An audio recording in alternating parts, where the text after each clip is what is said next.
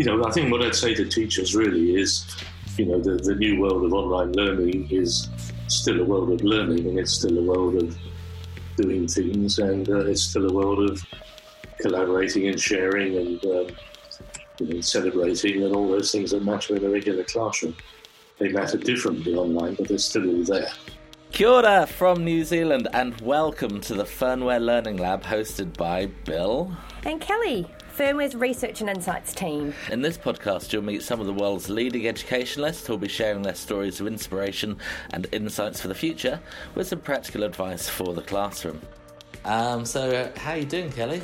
Yeah, I'm good, Bill. How are you doing? Well, it's a roller coaster ride, and some days are great and some days are bad, and I guess it's just realising that the bad bits you can do stuff about. They're not going to last forever.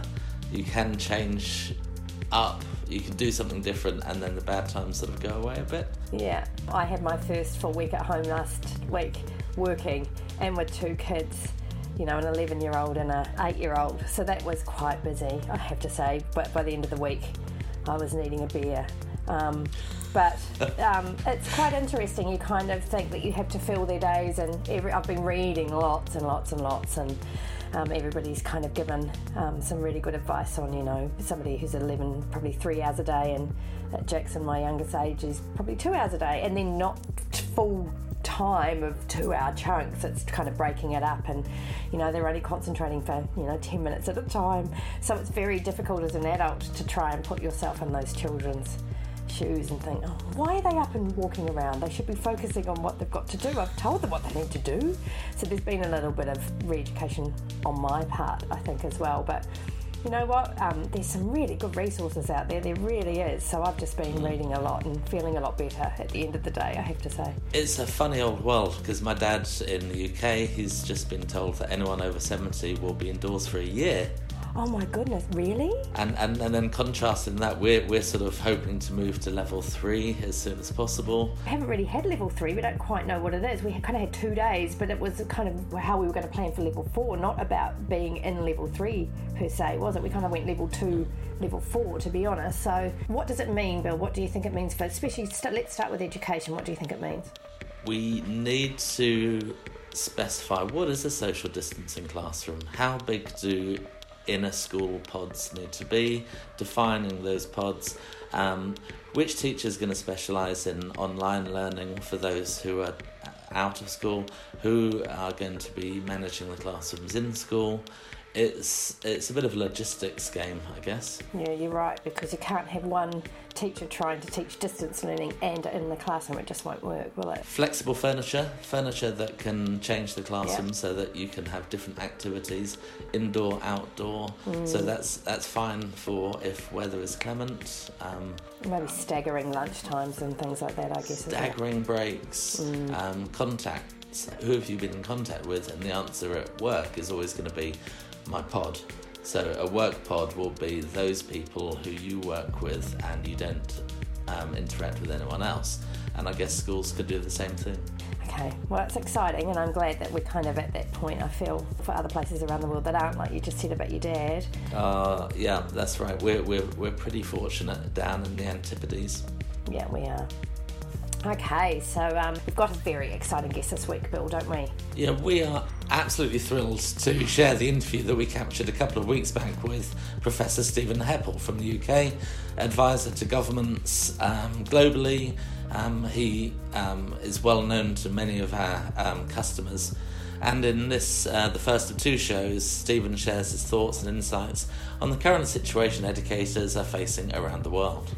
Yeah, it's a fantastic interview, and if you think of anyone that would find Stephen's show interesting or helpful, please be sure to share the Firmware Learning Lab podcast with them, and we hope you enjoy this.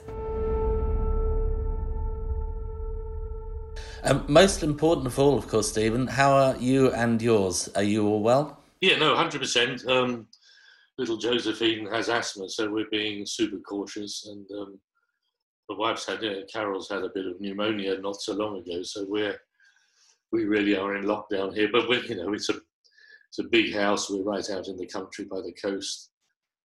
Fortunately, I bought the house next door a little while ago as well, because it came up on the market. So we've got loads of room and plenty of places to isolate and so on. So it's all, we're in a very lucky situation, really. We've got no money, but apart from that. You've got the important things. We'll get by. Both your daughters are educator, you're an educator, teaching for you is a family affair. So in addition to the big picture, you've got great practical experience, what works in a classroom. But right now, that immediate feedback that we get, that instant reaction, it's limited. So how can teachers overcome those barriers and make those great connections? Well, I mean, you're right. My middle daughter is a head teacher in a primary school, a huge primary school, and she's wrestling with the day-to-day challenge of a very mixed economy in the community around her, from people who are struggling for work to people who are relatively wealthy. The National Sailing Centre is nearby, so she's got everything from Olympic athletes to third generation unemployed, really, and making that all work in a distributed way. I mean, they're exceptionally good at it. They've got great staff on board. My other daughter runs the beach school here. She lives with me. My two grandchildren live with me. As you say, this is family.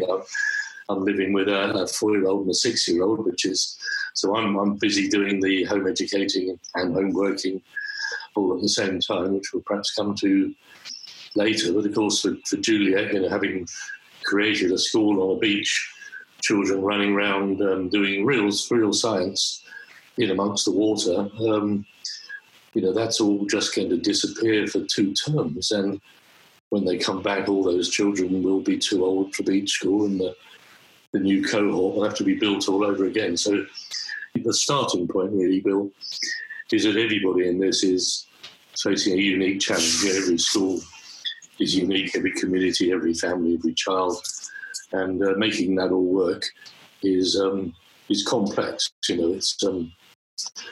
It's not rocket science, as they say. It's a damn sight harder.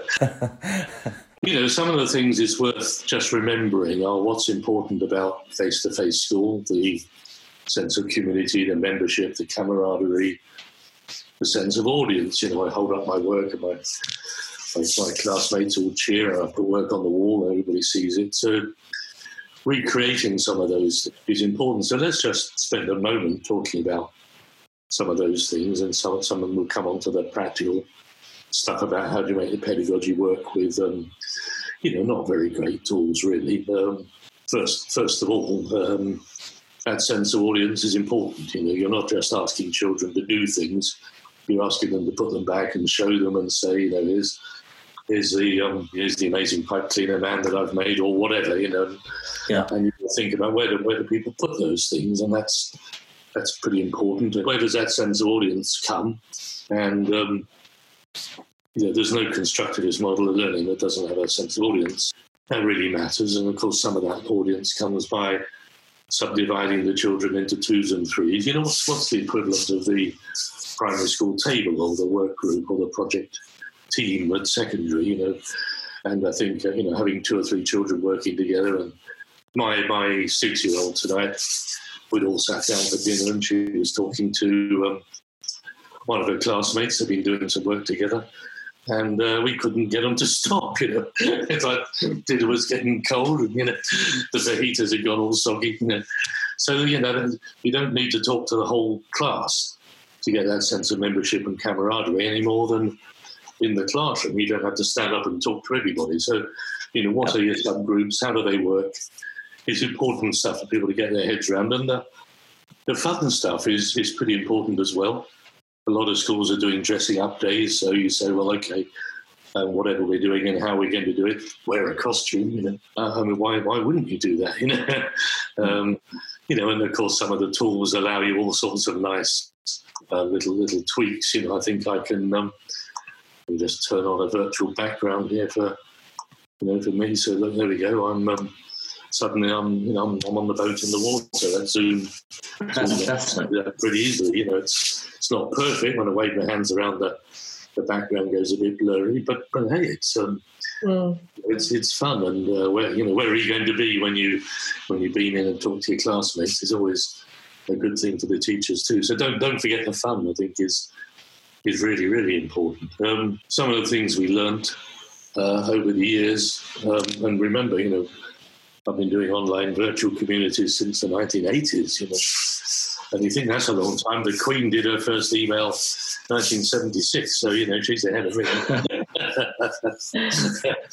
But some of those early communities we learned very quickly that signification of membership was very important. Maybe just that we all wear a hat or a badge or a ribbon or something that says we're a team. That would all work pretty well. So, I think what I'd say to teachers really is, the new world of online learning is still a world of learning, and it's still a world of doing things, and it's still a world of collaborating and sharing and celebrating and all those things that matter in a regular classroom. They matter differently online, but they're still all there. So don't give up on your teaching's a craft. Don't give up on your craft. Hang on to those bits. Just bring them into the new world. Yeah? This is the time to cut out the noise, isn't it? This is the time to concentrate on what really matters. What do we keep and what do we discard? Yeah, it's a good question, really. I think it's a case of what do we add new as much as anything. And clearly what we discard is a lot of kids all in the room synchronously doing the same thing at the same time, which is jolly convenient when you're in a room, but doesn't really play at all well online. And I think schools that are trying to have a virtual lesson with a virtual timetable and the kids all sitting down and at 11:30 it's Mr. Smith talking about history is pretty glum, to be honest. On the other hand, so what we do here, just to come back to I appreciate the anecdote is not data, but I'll tell you what we do here because it works pretty damn well. We have a board, we have little items, and the items might be that history conversation with somebody, or it might be jumping around outside in the garden, go out and measure things. How far can you jump? How tall are you? How much of the sunflower's grown? Do some measuring. And during the day, we have to try and get 8 of the 10 things completed. And as we complete them, we take them off one side of the board and stick them on the other. And that all works pretty well, because then you can, the kids can be, they have more agency, they can be more in charge of their own learning. I really don't want to do this, but I'm going to do this first. Or you can say, well, before you do another running around activity, I think you just are going to have to do a little bit of maths, and why don't you do the maths while you're doing the running around? So you can do two things together, project-based stuff. So, I think the synchronous bit is doomed.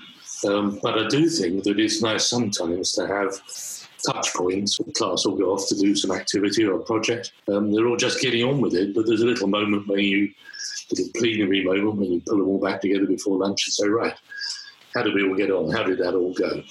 And those little sort of moments of just, where is everybody, are quite good to do, but even then they don't need to be this minute. So, for example, I've become quite a fan of Flipgrid. Microsoft have a thing called Flipgrid, which is pretty cool tech, actually. It's quite nice.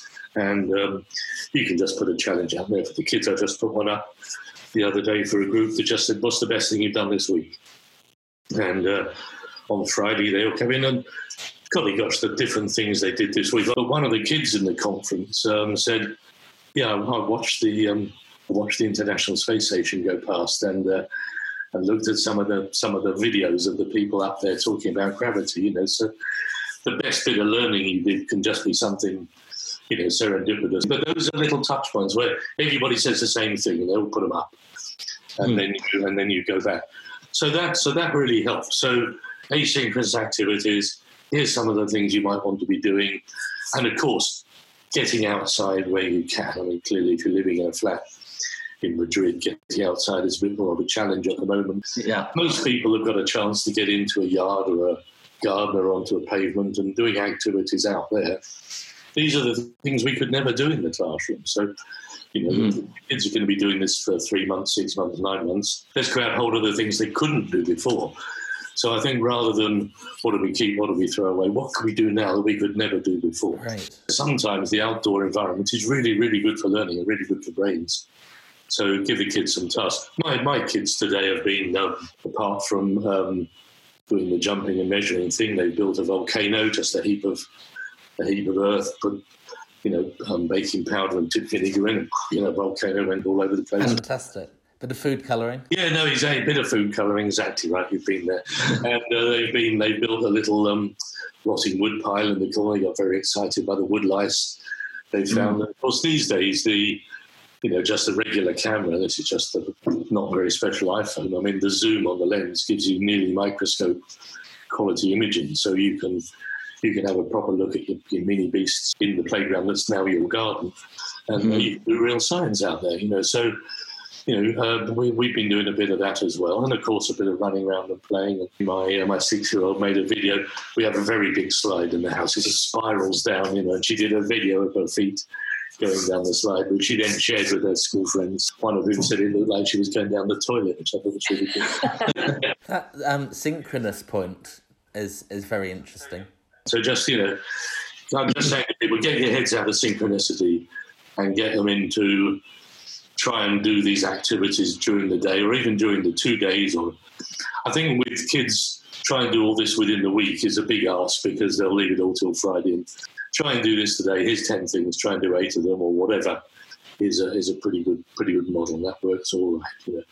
It's also important, I think, for the children to have some order in their lives. I mean, every teacher will tell you that you need those protocols, you need those markers, you need the expectation of behaviour and the expectation that there will be reading and writing and some practicing and a bit of music or whatever is an important part of self-discipline. So I mean, kids don't write much on their own, although parents watching that will say, oh yeah, you haven't seen mine, but you don't get the problems with 2 that you get with 32, that's for sure. Yeah, and that's the same for adults as too. Routine, doing your breakfast routines and dressing for work and sitting in an office, where possible. Funnily enough, I had a meeting with a lot of people all around the world yesterday, and we were all laughing that we were kind of reasonably well dressed above the waist, and we were speculating. And one of them got up and was actually wearing pajama trousers. So it was, I think it's actually important for kids, for us to model what we're asking them to do as well. You come in and artificially sit in front of a very boring screen with a suit and tie on and look like somebody doing a job that's as boring as somebody's job's really hard.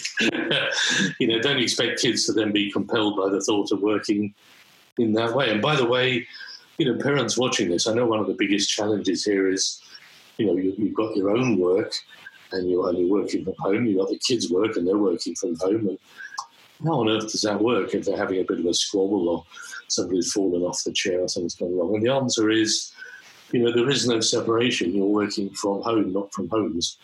So if you're talking to somebody at work, perfectly reasonable for your kid to come up and sit on your lap and say hello. Yeah, I've had a lot of that this week.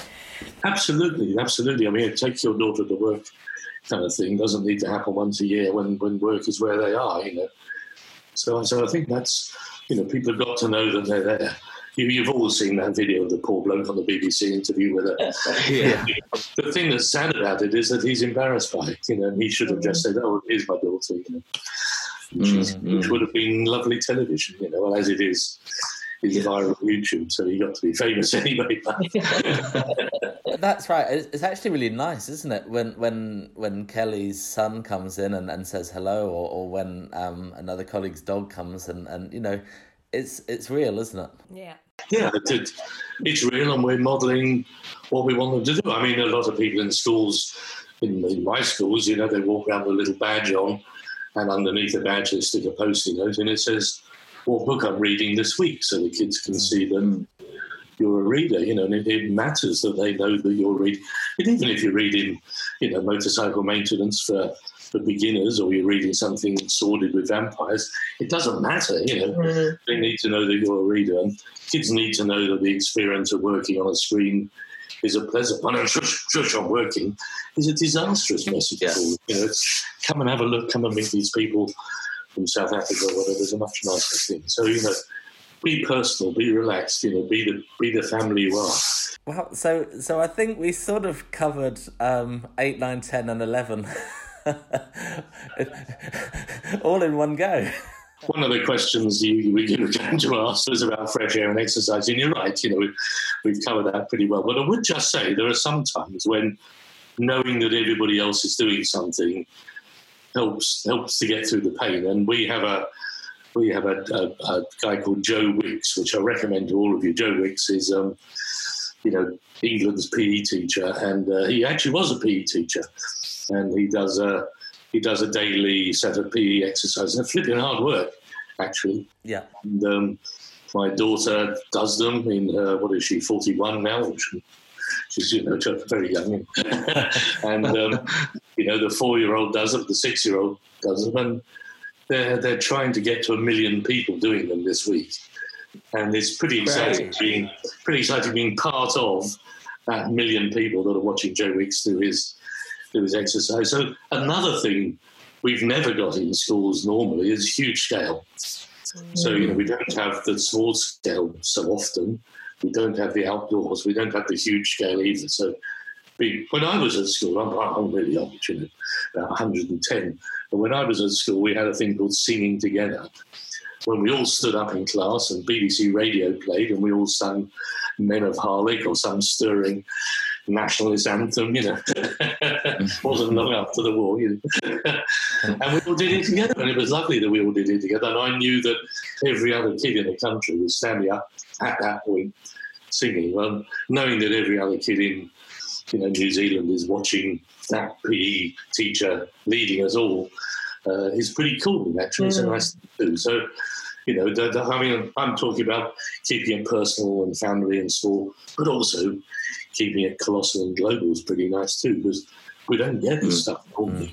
Like the teddy bears in the windows, that's great that all over the world people are thinking about the little ones walking past. Yeah, of course they are. And we have these rainbows in the window. Everybody gets sent a black and white and rainbow to colour it in, of course, write their name in it, put it in the window, and then any kid walking past with whatever level of separation sees the rainbow. And we leave chalk out on the wall, and of course they're wearing gloves anyway, so they pick up the chalk and they chalk a message. Hello, Josie, this is me, Fred, and they draw a little rainbow too. And our pavement outside is covered in these. It's just beautiful, The kids get to wave through the window as the other ones are chalking. It's all pretty nice, So these little, gentle, personal things all just help to make it feel like the new normal is quite nice. Yeah. So that connection, isn't it? It's just trying to find new ways to remain connected, because it's so important at the moment. We interviewed a principal in the previous podcast, and he was talking about the importance of remaining connected even when you are distance learning, and you cut off from your other loved ones, where you forget that people aren't seeing their grandparents, they're not seeing their aunts, their uncles, their best friends. That's hard. Yeah, my 6-year-old took about 10 minutes to say goodbye to her bestie. You remember in your teenage in love years, you hang up, no, you hang up. Yeah. We're just like that as best friends. It was delightful to see. Really, really nice. But it's also worth remembering that there are other connections that are possible. And again, I put on the table the idea that you're in a new place. It's not the place where you've been normally in school. So let's do some of the new things as well. And that wraps up the first in our series of 2 interviews with Stephen Heppell. Professor Heppell will be back in a few weeks with some ideas of what education might look like in the future. So what will it look like the other side of it? Yeah, and I guess we're so in the thick of it at the moment, it's kind of hard to even think about that. But as he said, you can't go back now, can we? So it's kind of, there's some really good opportunities, I think, for us all. So, yeah. Now next week we have child psychologist Katiana Asman all the way from Kuala Lumpur calling in, and she's going to give us some practical tips and advice around maintaining our health and mental well-being as we all climatise to working remotely and learning from a distance and isolating ourselves from our usual social routines. Cool. And do we need advice on that right now? When we look at children, a lot of the time, because of how their brain is growing, they aren't really able to process stress and sort of negativity in the same way that adults can. And so the way that they often respond to that is withdrawal, which is to escape from said stress or said problem, or the other response is it kind of manifests in a different type of behavior, which kind of brings me to the next red flag, which is if they're behaving rather atypically. So if they're becoming very emotionally distressed over something they wouldn't normally. And so thanks so much for listening. If you have anyone that you think would be fantastic to feature, or you'd like to feature yourself, make sure you get in touch with us because we'd love to hear from you. Don't forget to subscribe and download our handy takeouts from Stephen's interview. And until next week, take care. Ka kite anō, cheerio, goodbye from New Zealand.